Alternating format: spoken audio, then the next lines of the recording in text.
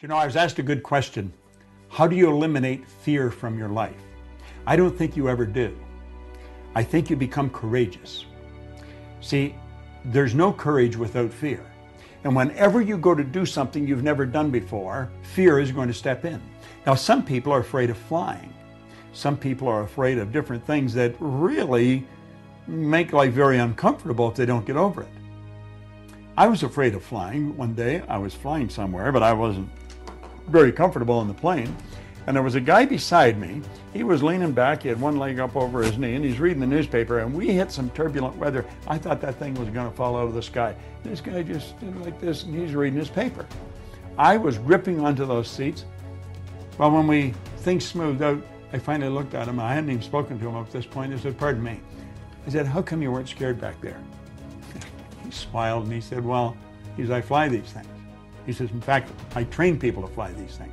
And I said, "You know, I can't understand why it just doesn't fall right out of the sky."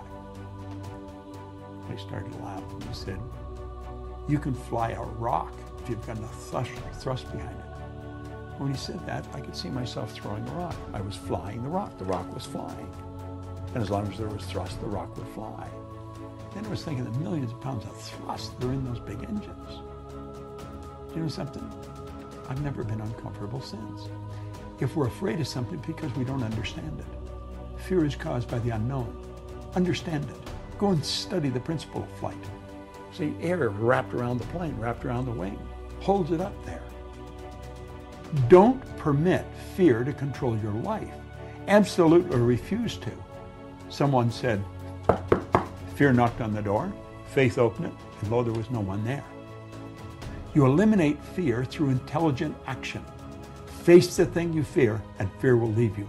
I would not permit fear to control my life for 5 minutes anymore.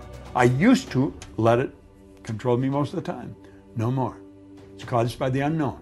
If there's something you're afraid of, go and study it, understand it. Go talk to someone who's a professional in that area. But for goodness sake, don't let it control your life. It's Bob Proctor, thank you.